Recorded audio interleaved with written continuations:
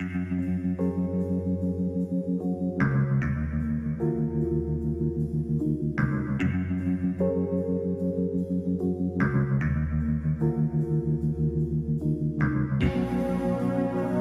back to episode 3 of Literally Anything the Podcast. This week we're talking about The Dark Tower and Twin Peaks. I actually forgot what I've been binging for the past month, because it's been a while since we've done this. We've both had very busy lives, and we kind of said summer is going to be not as regularly scheduled as during the year, but we'll work it out. So Dark Tower, give me the background. You know Dark Tower really well. I love the Dark Tower series. Okay, so in short, it is 7, now 8 books, written by Stephen King, who is usually known for his horror writing. But in this, the Dark Tower series is more of like a Western sci-fi fantasy genre. It's insane. It's absolutely insane. And it does have elements of horror in it. There are definitely horror elements. So wait, there's 8 of the main series. I thought there were 7 of the main series. So there were 7 of the main series until a couple years ago, and he wrote what he called an interquel. That takes place during the storyline of Roland going to the Dark Tower. Right. So the fundamental storyline is this guy, Roland, is the last gunslinger of the land of Gilead. And gunslingers are like knights who use revolvers. And he is on a quest to find the Dark Tower and stop the Dark Tower from being destroyed, which will end the entire universe. Yeah. In a sentence, that's the story. So it's a very inside niche thing. Like nerds, not all nerds are aware of Dark Tower. But the Dark Tower nerds are big fans of it. Yes. Now there's also a Marvel book. So there's a series of comics that came in the early 2000s, I think. Yeah, and it's pretty impressive. They did a lot of them. Is it a retelling of the novels, or is it a sequel? It's called The Gunslinger Reborn is the box set. Right. So I haven't read all of them, and I haven't really even read a lot of them. Some of them I know are versions of the book. Okay. Some of them fill in backstories. So there is new content. So there is definitely new content. One of the big things is the last battle of Gilead is known as the Battle of Jericho Hill, and in the book there's not much about that. They reference it from time to time. Right. They acknowledge that this is the end of civilization, pretty much. Right. And then there's a whole comic series that kind of fleshes it out. And it's the first series was gorgeous. I know Jay Lee did the art, and Jay Lee does the art in one of the reprints of the book. In fact, first, when I read The Gunslinger, this is the part 1 of the novels, he does some of the interior art. Not like it's a picture book there, but about every 100 pages there's a cool drawing that's nifty in there. So that's maybe part of the franchise, maybe not. I think they're canon, but they're not. I mean, you don't need them. You don't need to read the comics to get the stories. Okay. Which brings us to the movie that's coming out in about a month. Okay. So let's stop and say no Dark Tower spoilers. No, for the series. And also, you have read all of them and love them. I have just finished book 3 out of 8. Oh, you finished 3? Yeah, I finished 3. Okay. So I'm done with 3. I bought book 4. Book 4 is my favorite. Skip the new one that he wrote. The new one that he wrote is called The Wind Through the Keyhole, and it has very little canon. I would skip it. Basically, the deal is like they stop one night on their journey, and Roland tells them a story. So it doesn't change any of the fundamental structure of the series. It's just cool world building. It's a neat little thing. Again, another world building thing. Now, in fairness, book 4 is like that as well, but book 4 is really good. Yeah, book 4 here is really good. And now I have to know this, and this is a little spoilery for me. Is there anything that helps the main plot in book 4? Like, because book 3 ends on a cliffhanger. Okay, so yes, what's going to happen is the first couple chapters of book 4 will solve the cliffhanger of book 3. By the way, a silly cliffhanger if I've ever seen one. You will not like the resolution then. It gets even sillier? It's a little sillier. It's hard to talk about this in a compelling way and not spoil it. Not spoil it. I will say this. Dark Tower is one of the weirdest book series I've ever read. Yeah. It starts off, and this is how I kind of pitch it to people. It starts off almost Lord of the Ringsy. Like, it's Game of Thrones. It is high fantasy. High fantasy. For a while. Roland, and the only thing you understand is instead of swords, they have old-timey Western guns, which is cool. I can live with that. Which his guns are made from the melted down steel of Excalibur. Oh, really? which is cool. Did I not catch that? It comes up periodically. Okay. So, and it establishes you are in a high fantasy world, and then like about halfway through the first book, and you're a couple hundred pages in, he drops that there's a subway. Yep. And that this high fantasy Lord of the Rings kind of world is actually the far, far future of our Earth. But even that's not even true, which I find out in book 3. It's like, it implies that this is the same world, but it's not. Okay, so, and I won't spoil too much, but the fundamental architecture of the series is all of the books that Stephen King writes are connected. Yes. Many of them take place in different universes, but the Dark Tower Connects them all. Connects and maintains all of those universes. And one thing, Stephen King introduces and writes more on his Dark Tower series than he does on his other books. Like, he does these great forewords and these great afterwords, which I normally don't read, but they are pretty compelling. He maintains his magnum opus. Magnum opus, yeah. He's very literary about the whole thing. He's like, well, I take it from the poem to the Dark Tower, Roland, the child. Shield roll,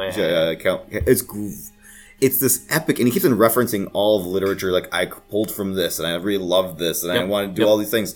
And it's very, very intellectual. Yeah. And then you see the most bananas things happening in these books. Yep.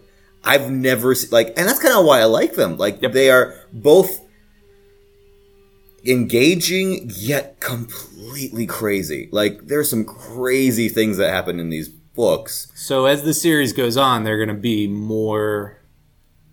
As the series goes on, they become able to switch between worlds more easily. Yeah. And that's when things get crazy. I mean, famously, the thing that a lot of people don't like about the series is that in book either 5 or 6, I think it's book 6, Stephen King shows up as a character in the book. As a self-deprecating character, I think. Yes, he's not a hero that saves the world. He's like a schlubby author who drinks too much. And is he named Stephen King? He is named Stephen King, and...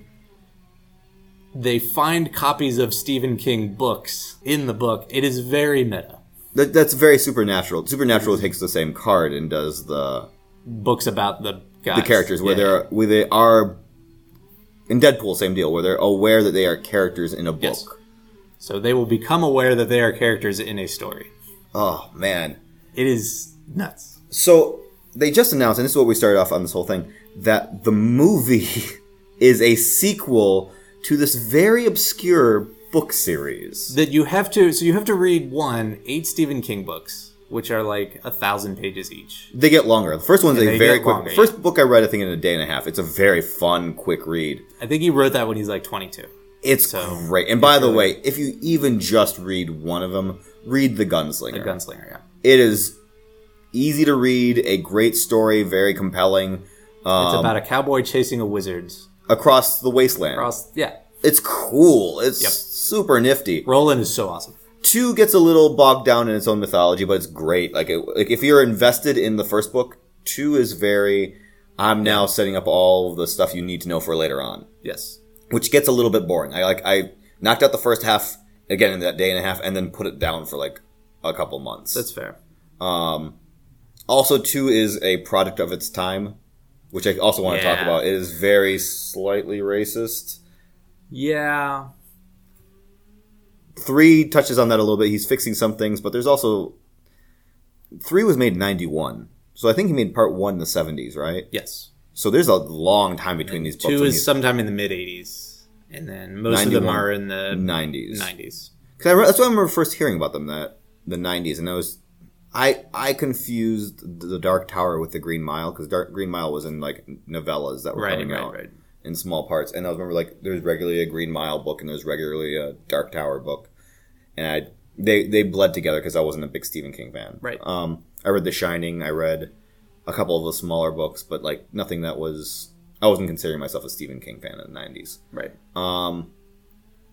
So Dark Tower comes out and I didn't know what it was, but book 3 gets a little bit better with some of the politics, but still occasionally gets icky.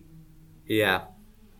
So one of the members of Roland's party is an African-American woman from the 60s who has a split personality. Yeah, it's it's not even DID. It's just straight up she is supernaturally 3 different people. Yes. Originally in book 2, and this is okay, let's just say spoilers, guys. Sure. Light spoilers. We're not going to ruin the whole story for you. I might ruin the whole story. Please. You might. So what Roland is doing is he's pulling 3 people from the real world of the United States, or what you think is the real world is the United States, into his world and then training them to be gunslingers. And they get really good at it. Really quickly. Yeah. I guess time is very questionable what's going on, how long things are taking. There are times where it just implies that they've been there a while. Oh, yeah. So the other thing is Roland lives in a world that has moved on. So things are becoming... He describes time as soft. But basically, Roland is about 1,000 years old. Is he really? Yeah. Because, and watches don't work. There's one point where it says you have 12 minutes to defuse this bomb. There's the part where they have to defuse the bomb. Yeah. And they said, what does 12 minutes really mean? Right. Which is a great line to say. Yep. Because you read at different paces, which also helps. Yeah. He also compares the world to a watch that is just running down a lot, which I think is a cool image. Yeah, the clocks are all running backwards. Right. Part of that, so the idea is the Dark Tower, which holds all of the universe together, is under attack by the bad guy, which we won't talk about because I don't think you know who it is yet. It's not Walter O'Day. It's not the Man in Black. Walter O'Dim.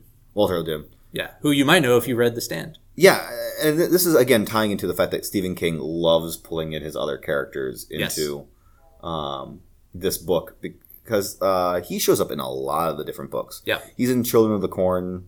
Yep. He's in... It's the Man in Black. Basically, anybody in Stephen King stuff with the initials RF is the same... As we said, Walter O'Day. Walter O'Dim. Well, he goes by Randall Flagg in The Stand, and he introduces himself at the end of 3 as RF again. I had to make sure it was the same character. I had just like Wikipedia, like this is the same guy, right? Anytime there's an RF character in Stephen King, he's an evil wizard. Yeah, or if you just see an evil wizard and usually he's pretty cocky, it's the same character. Yes. Can we talk about the fact that there is a weird sense of he's almost constantly retconning himself out of things? Yeah. So the Gunslinger itself has been revised, and actually his plan was to go through. I read the revised version. You should, yeah. To make it fit the other stories, but because in the unrevised version, there's a point at which Roland just kills a whole town basically for no reason. That happens in the new version. So the new one, yeah, he has a motivation. Oh, okay. So like they all start attacking him, and then he's like, "I have to kill everyone." I think in the original, he just sort of murders everybody, just because, and it's much more morally ambiguous. Great, and I'm glad they fixed that. Yeah. It would be weird to say that he's our hero, that he just will go from town to town slaughtering folks. Yeah. But he is kind of cool with death. Yeah. He says he deals in lead. But he retcons a lot, and I don't know if this is because he likes characters that he's killed off or anything like that, but he will kill off multiple characters only to bring them back. Yes. Which is, and as me as a big fan of time travel and like multiple universes, I love those kind of stories. Right. The idea that he figures out ways, and they're valid ways, like to bring back characters, but it does feel like, oh, I wrote this great character that I've now completely bumped off. So one of the things that Death does a lot in the Dark Tower series is just move you from one universe to another. Yeah. So for example, in the Gunslinger, Roland makes friends with a kid named Jake, who is 12. And this is very light spoilery because it's the first character you meet in the Dark Tower. So Jake will die at the end of the book. And it haunts it becomes his, like, the Gunslinger's major motivation for the rest of the series is his relationship with Jake. Like, what happened in that first book. So fundamentally, Roland's motivation is to find the tower, and he is willing to sacrifice anybody and everybody around him to do that. Mm-hmm. And in book 4, you're about to read the best. Book 4 is going to be a long flashback of Roland as a young person. The only thing that's really bumming me out about book 4 is I have a momentum now. I really want to know what goes on after this. Yeah. And book 4 is a tank. It is I think it's the longest in the series. It might be, but it's really good. And it reads fast. Now, again, we keep on going back to this original idea. The movie is a sequel to these books. I am already meeting the series halfway by saying I kind of know about them. I spent the last year reading the last 3 books kind of thing. Here is my concern. I am worried that as a sequel, it's going to spoil you for the rest of the books. I don't know what they mean by sequel, though. I know you don't, and that's why I can't explain it. Oh, without so spoiling you're the saying books. that you know how this is going to be a sequel. Yeah. And I'm really excited for it. But who else is going to be excited for it? Let's look at people who have read the 8 books of this. Exactly. This is a major summer blockbuster that, by the way, the studio is kind of burying. It's released in August, which is a red flag. Early August, though. Early August is still good summer films. It's a pink flag. Okay. It's a summer film that they're kind of burying. Like, I haven't seen a ton of publicity for this movie at all. Not a good sign. It looks like a lot of money was thrown at this. Yes. Like, I love that this is a sequel to the books. I think it's the perfect thing for fans of the series. But that fanship is pretty small compared to the other major properties out there. It's true. Because Dark Tower could have been a great... I think what I heard originally was Dark Tower, the movie, was going to set as a setup for a TV show. Okay, so that's still kind of true, I think. Given this is the most recent stuff I could find out about it. So they're going to do the Dark Tower movie, which is a retelling-ish of the 3rd book of the series, but also kind of the 1st book. Wait, the movie is a retelling of 3? Of 3 and 1, I think, is how they're... So the ones I just read. Yes. So you're in good shape for that. So then I think what the plan is to do a 10 or 11 episode miniseries of the 4th book, which is the long flashback to like where Roland comes from and what the world is like before his civilization collapses. And I don't think they have any hard plans on that yet, but they're working with the same guys who do House of Cards. That'd be cool. So I'm guessing it'll be on Netflix. That'd be really cool. I just don't get... Why not make Dark Tower Book 1 The Gunslinger? Mm-hmm. Why not make the movie The Gunslinger? Then go from there and then do the miniseries of the rest of the series. Like, I mean, at this even point, do a spin-off and do Book 4 as a spin-off. Right. Like, the way that the current media landscape is, I would much prefer, an HBO or a Netflix miniseries just straight through. So season 1, episodes 1 through 6 are The Gunslinger. And then next season we come back with... Can you imagine HBO on the same night doing Game of Thrones and then Dark Tower? See, well, that's the thing, like Game of Thrones is almost over. Like, you need a new Game of Thrones. And well, there's going to be 5 new Game of Thrones shows coming out. Okay. I bet none of those will come out. But none of them? Maybe one of them. Dunkin' Egg is not getting made. Yeah.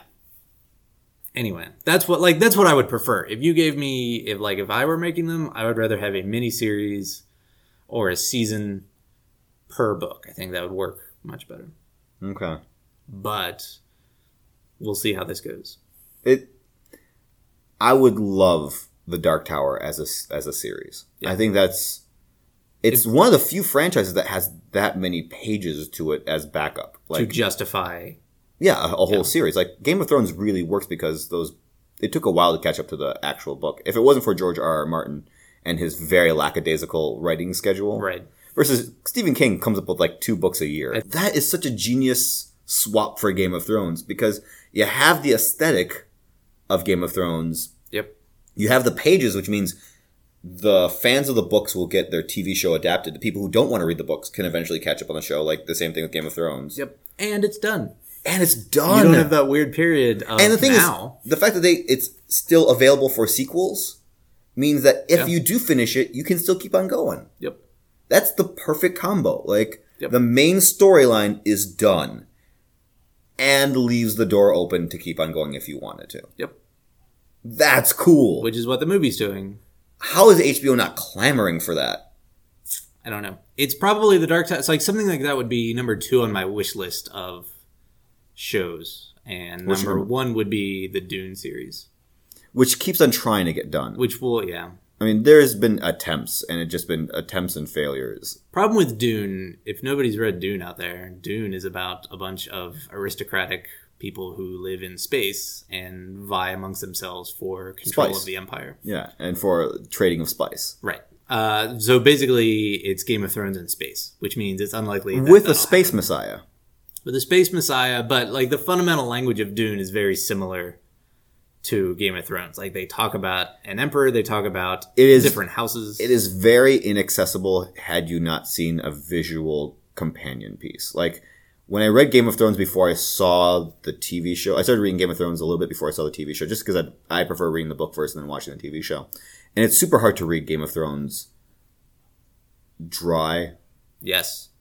Then I watched season 1. I was like, oh, now I get everything. Yes. And then I can now read the books very easily. Anchor. It is a great anchor. It's very easy to understand what the dynamics of the characters, because there's a billion characters in Game of Thrones. And same thing with Dune. There's just a lot going on. Yep. Which makes it perfect for a show like that. Mm-hmm. But you'll never see it now. And this might be our transition piece right here. And I saw the David Lynch film, Dune, which is just enough to give you it's not an accurate representation of the books at all, but it does give you the loose setting of what Dune is. Yes. So when I read Dune after seeing the David Lynch film, I at least kind of got what was going on. It helped me at least ground it a little bit. I'm not a fan of Dune. I've given Dune a shot. You love Dune. I do love Dune. I love the books. I tolerate the sci-fi miniseries that came out in 2001. What was wrong with that one? I never saw it. It looked pretty quality. This was before sci-fi went off the rails and became the most insane channel on television. So it's pretty low budget. There are a lot of deserts that look like green screens. Oh, that's a shame. And fundamentally, Dune is not written to be adapted. There's not a ton of dialogue. There's a ton of internal monologuing. Yeah, there is. Which is really hard to translate to the screen without just being weird. Which David Lynch does. Like, characters will just stop and think things in their heads. It'll be a close-up of someone's eye, and it'll be just Kyle MacLachlan talking over his eye. But it grinds the story to a halt. Yeah. So I think fundamentally Dune is just difficult to adapt. So you want faithfully. You want Dune done by a genius, like a Dune who's cracked the code of I want a thing that could not exist. Yes. Yeah, I'm sure it could. Like there's things that we considered unfilmable that are like American Gods is kind of unfilmable, but it's true. It works in. I'm loving it. Yeah, you love American Gods. I like it a lot. I think it's a little bit a bummer for me. I read the book. American Gods is one of my favorite novels. I love the novel. I read it a couple years ago, and it was one of those surprises you pick up. I was like, I know this is a classic, but like, it can't possibly be that good. And it was that good. It's pretty good. It's really good. Which is funny because I didn't read the spin-off, Anansi Mr. Nancy? Oh, yeah, Anansi Boys? Anansi Boys, that's it. I did, and I don't remember anything about it. Yeah, it was funny. I have a copy of it. I just didn't read it. I kind of like the idea that American Gods is its own thing. And I thought, you really can't film this. It's very supernatural. It's very existential. There's a lot of like, what is really going on here moments. But it was good. And then the TV show is doing a bang up job of it. It's not the book that I thought it was. It's not the book. No. But it's doing a really good interpretation of the book. Yep. So I could see Dune maybe doing something like that, where it's not exactly Dune, but it's a great interpretation of Dune. Yeah. So there's a new movie coming out. We'll see. And by the way, and Dune is one of those like projects that keeps on not happening. We have the famous Jodorowsky Dune. They did a documentary on that, which just looking from the stills, that movie would have been bananas. Yep. I mean, the series is kind of bananas. Like at one point, one of the characters becomes a giant worm and rules the galaxy for 3,000 years. Yeah, I gotta stop saying the word bananas, but yeah, it sounds crazy. It is, and that's I think the difference in our personalities in terms of we both like sci-fi. You like really hardcore, like hard sci-fi. I'm much more space opera where people are normal people in a science fiction setting, like Star Trek is. We both like Star Trek. Yes, but I like Star Trek because it's all about humanity's tied to the stars versus like deep politics of this. I love deep politics. You love deep politics. Dude. Anyway, so talking about David Lynch, let's talk about Twin Peaks. All right, let's transition to our main topic then.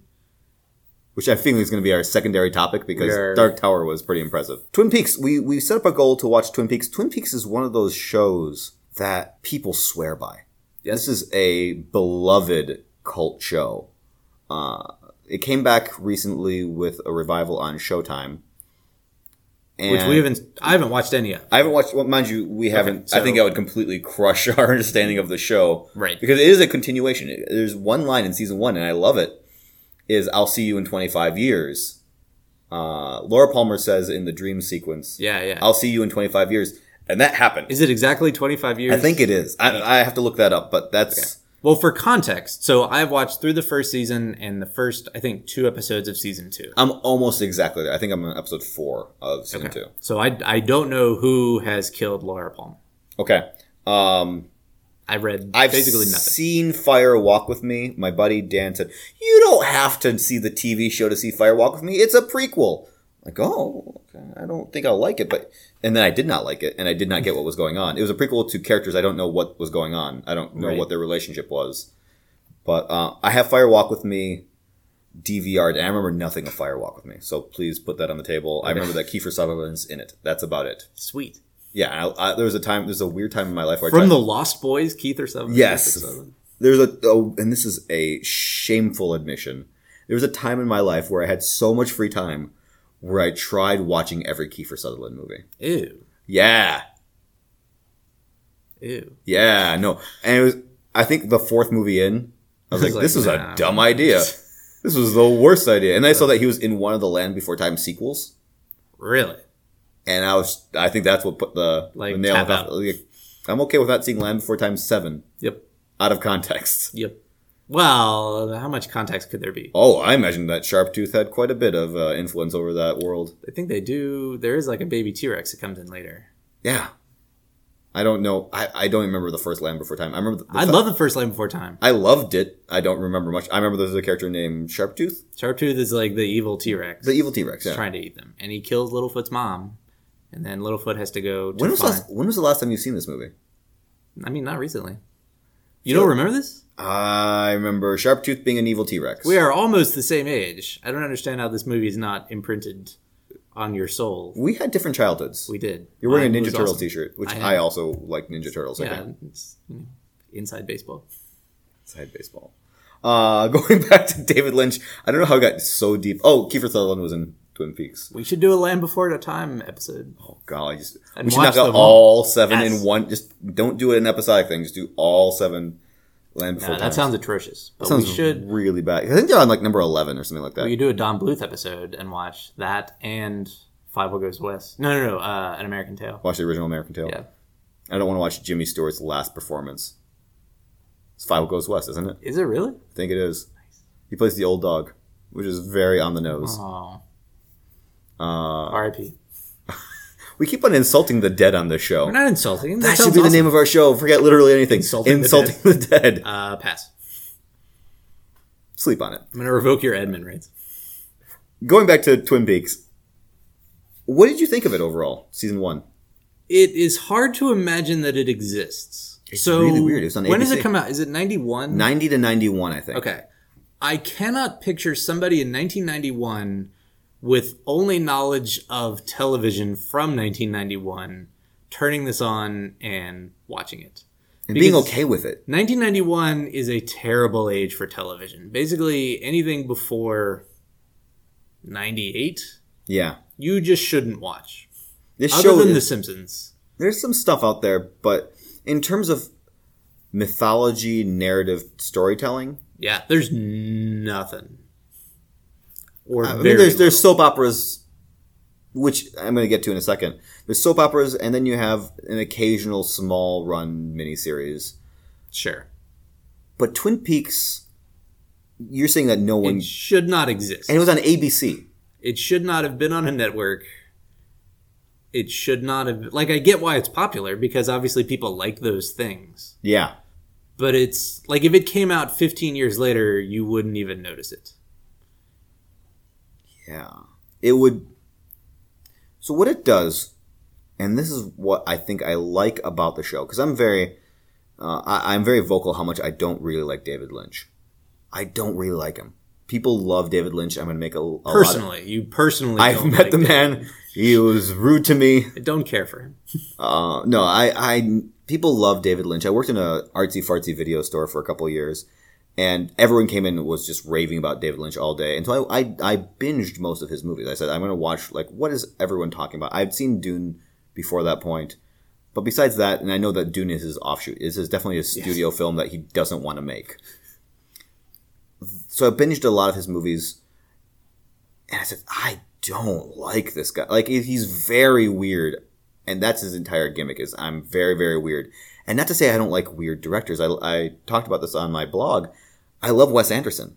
Mm-hmm. I love a lot of weird guys. And mind you, there's more than that. But he's weird for being weird's sake. I think that's the best description of David Lynch. Yeah, there's no purpose behind his weirdness. He's not creating a world that is fun or whimsical or he wants you to change your mind about how you should view the world. He just likes doing bizarre things from time to time. So for a guy who doesn't really like David Lynch, and this is, again, just me coming from a point of view of not being a fan, and it's a bit flippant of me, and I apologize for that.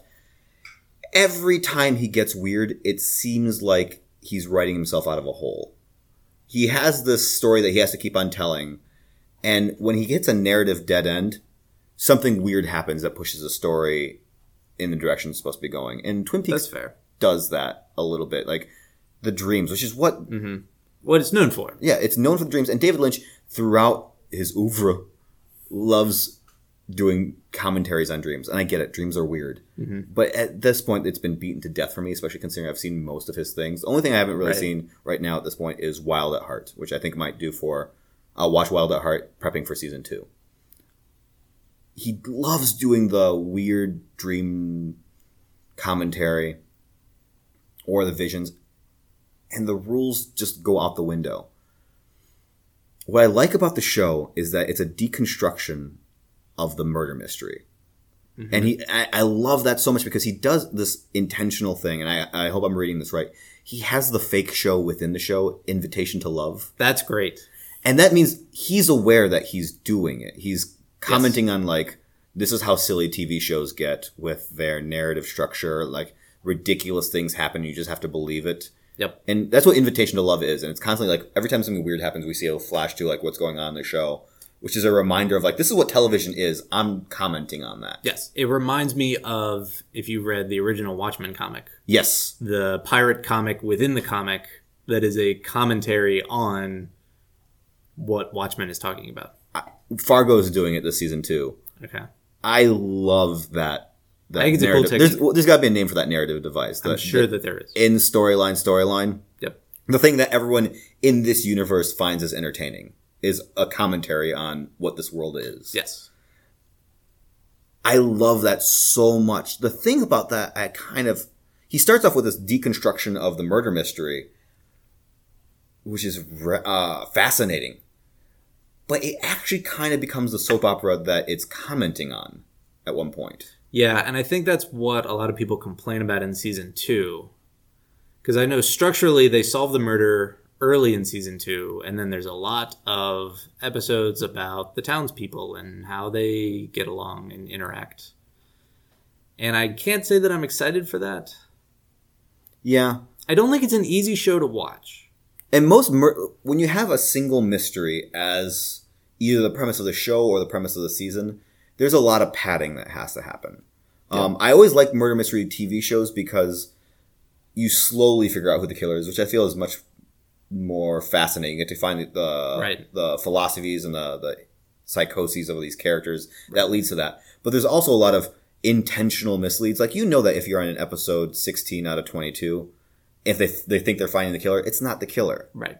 There's a lot of that stuff going on with a lot of these shows. And Twin Peaks did the thing that makes me a little bit sad. The Killing did the same thing, which is they don't tell you who the killer is at the end of season 1 and then start a new mystery. Yeah. I would prefer that. Like, Fargo does that. And again, second time I mentioned Fargo. Fargo does the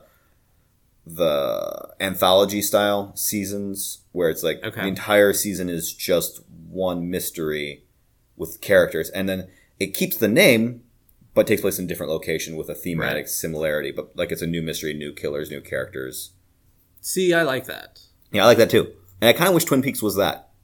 It's not. It's not. It definitely keeps you in universe.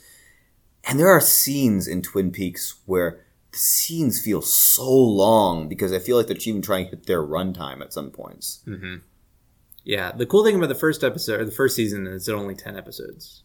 I thought it was 8, wasn't it? Is it? Okay. I mean, the point is, it's not a 26. Like, if you think of TV in 1991, like, it's all 26 episode seasons. Yeah, it's 8 episodes for season 1, then 22 for season 2. So then I guess they get a regular pickup. And I don't know how you can keep that going. Doesn't sound like he does. Yeah, and it feels like they're intentionally avoiding the actual plot at times just to keep a show running. Like, Right. there's characters I don't care about.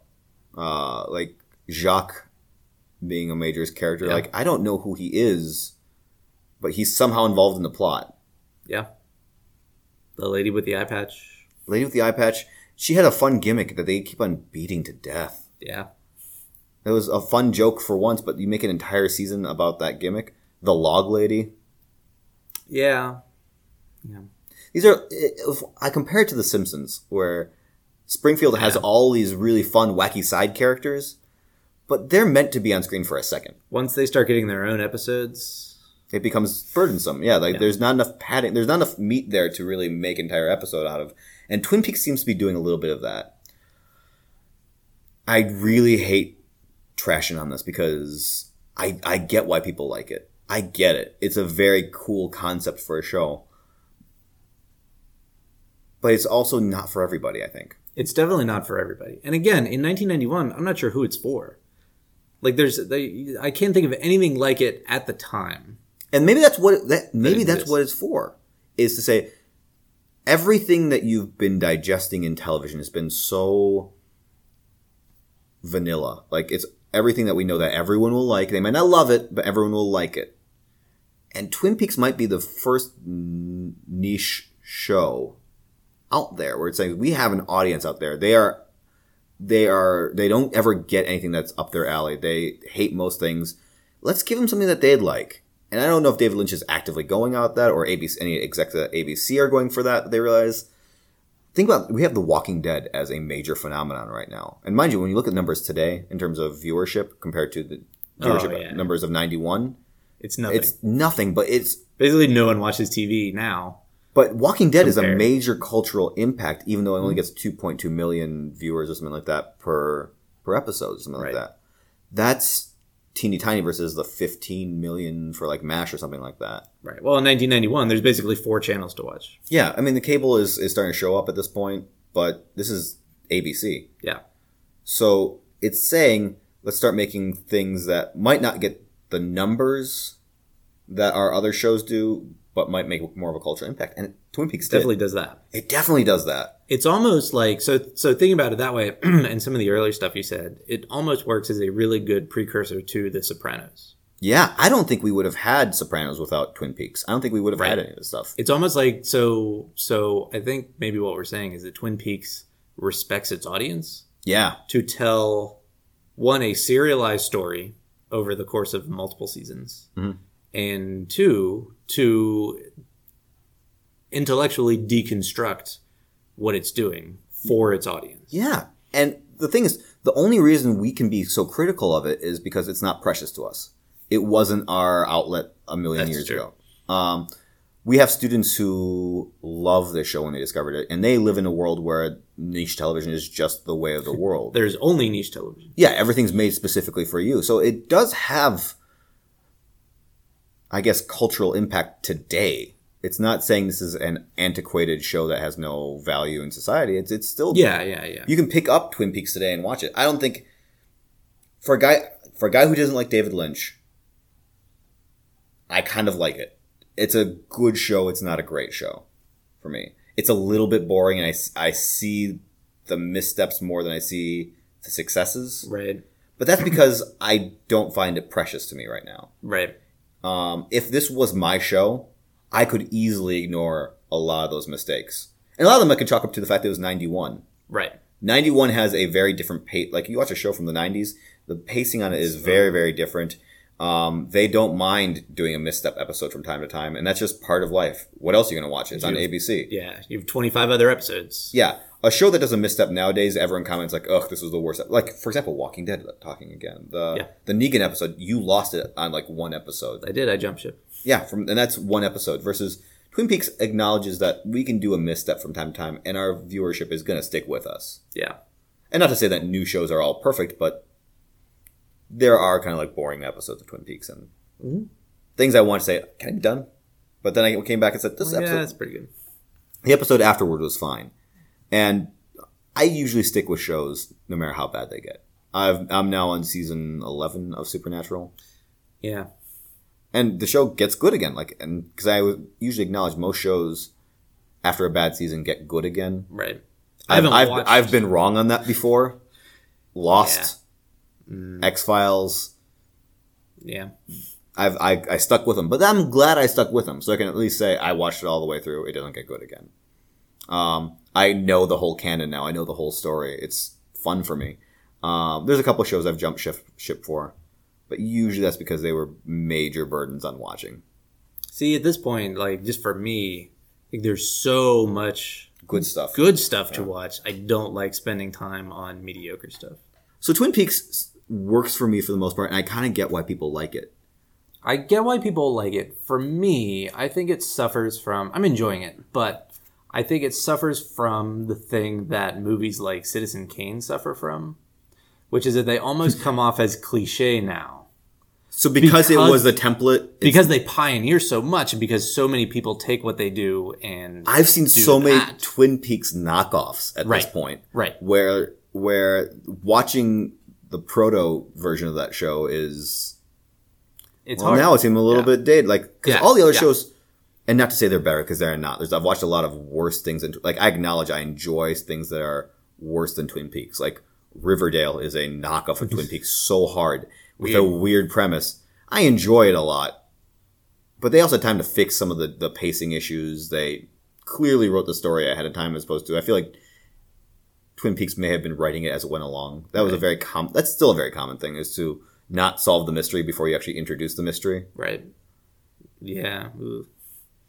I kind of feel that's what's going on in Twin Peaks, is that the mystery becomes a very secondary idea. I don't know anything about the history of writing it. Do you think that he writes Laura Palmer being killed and doesn't know? It was almost unheard of that someone had...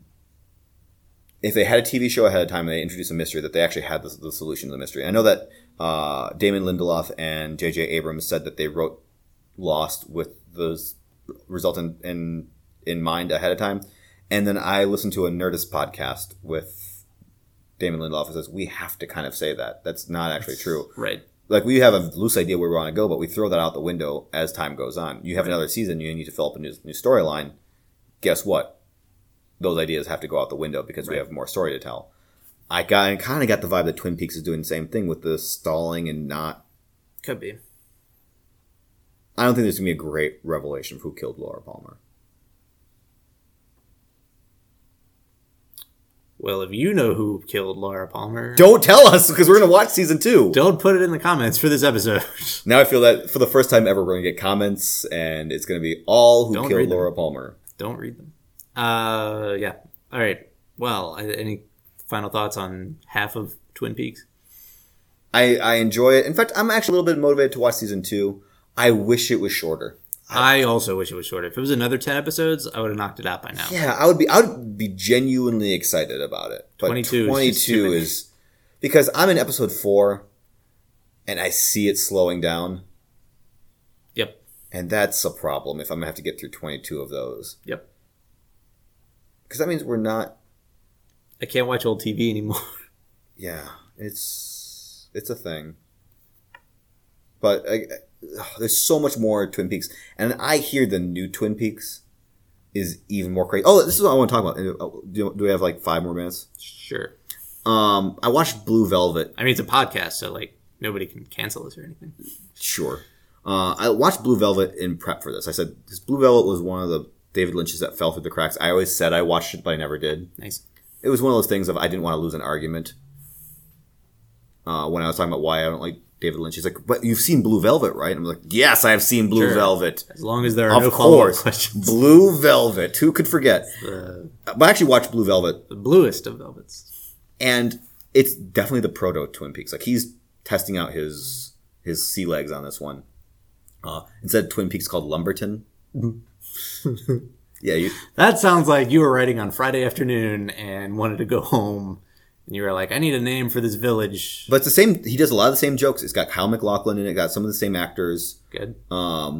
It's a mystery, kind of a murderish mystery. Now, what happens in Blue Velvet is that he's got the R rating and no oversight. He's David Lynch that I know him as. He's not doing a show for ABC. he gets complete freedom, and that complete freedom is completely dangerous. Like, he has... Yeah. And I know that when he said...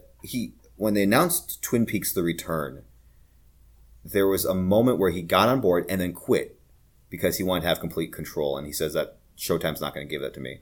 Showtime comes back and says, you can do whatever you want. David Lynch comes back and says, since I can do whatever I want, I'm back on the show. Right. That worries me because he has this kind of juvenile attitude towards certain topics. I'm going to be honest, towards sex. He has a very... And the TV show, season 1, with the One-Eyed Jacks is a community theater production of what a bordello must be like. Like, it just seems very childish and Blue Velvet has this very juvenile attitude towards sex. Like, it's what he imagines the seedy underbelly must be. It's very uncomfortable, and I kind of am worried that Twin Peaks: The Return is a lot of that. If you have complete freedom, you actually might thrive under restrictions. Most people do. Yeah. I mean, there are a lot of good examples of creators who got total freedom and just face planted. Yeah. George Lucas, the Buffy comic. Yeah. Because Buffy comics, like, we have no budget. You can do whatever you want. And went to space in the first panel. Like, ooh. It's not the first. Is it the first panel? I think it is. But you read I love the Buffy comic, but I also acknowledge. I read most of season 8. Yeah. So, and that's when Joss Whedon felt like he had his finger on the comic, and now I feel like he just lets it. I don't think he does it anymore. Yeah, I still read them, and they're still officially canon, but who cares? Right. Because there's never going to be a Buffy revival. Nope. Nor should there be. Nor should there be, because no one's a teenager anymore. I bet there will be a Buffy revival with new people. A reboot? Yeah. I know. I don't want that either. I don't want that either. But here we are. Anyway, so no, I feel like the complete freedom is a bad move for David Lynch. So, season 2, I'm a little nervous for. Fire Walk with Me, I'm more excited for it now that I know who the characters are. I'll rewatch and say, now I get it. I'm kind of excited for The Return just because it's going to be does it feel like a new show? Revivals never... I'd love to do this for another topic. Revivals always seem to get panned. When a show comes back, everyone keeps on saying it's not as good as the original, even if it is. Because the expectations are so high, you can't possibly deliver on them. Yeah, and I don't necessarily agree with the fact that revivals are never as good as the originals, but I like the idea. Like, I'm always the one who says, give it a chance. Right. So. But, All right. Well, we'll give it a chance for next time. We haven't decided what we're doing next time, but we'll figure it out. Yeah, let's keep it open, and then we're not tied to anything. Okay, but we have to start planning because I got to start watching right now. Okay, well, we'll start planning off mic. Yeah. You enjoy your summers. Enjoy your summer, everyone. See you in a couple weeks. Goodbye. Bye.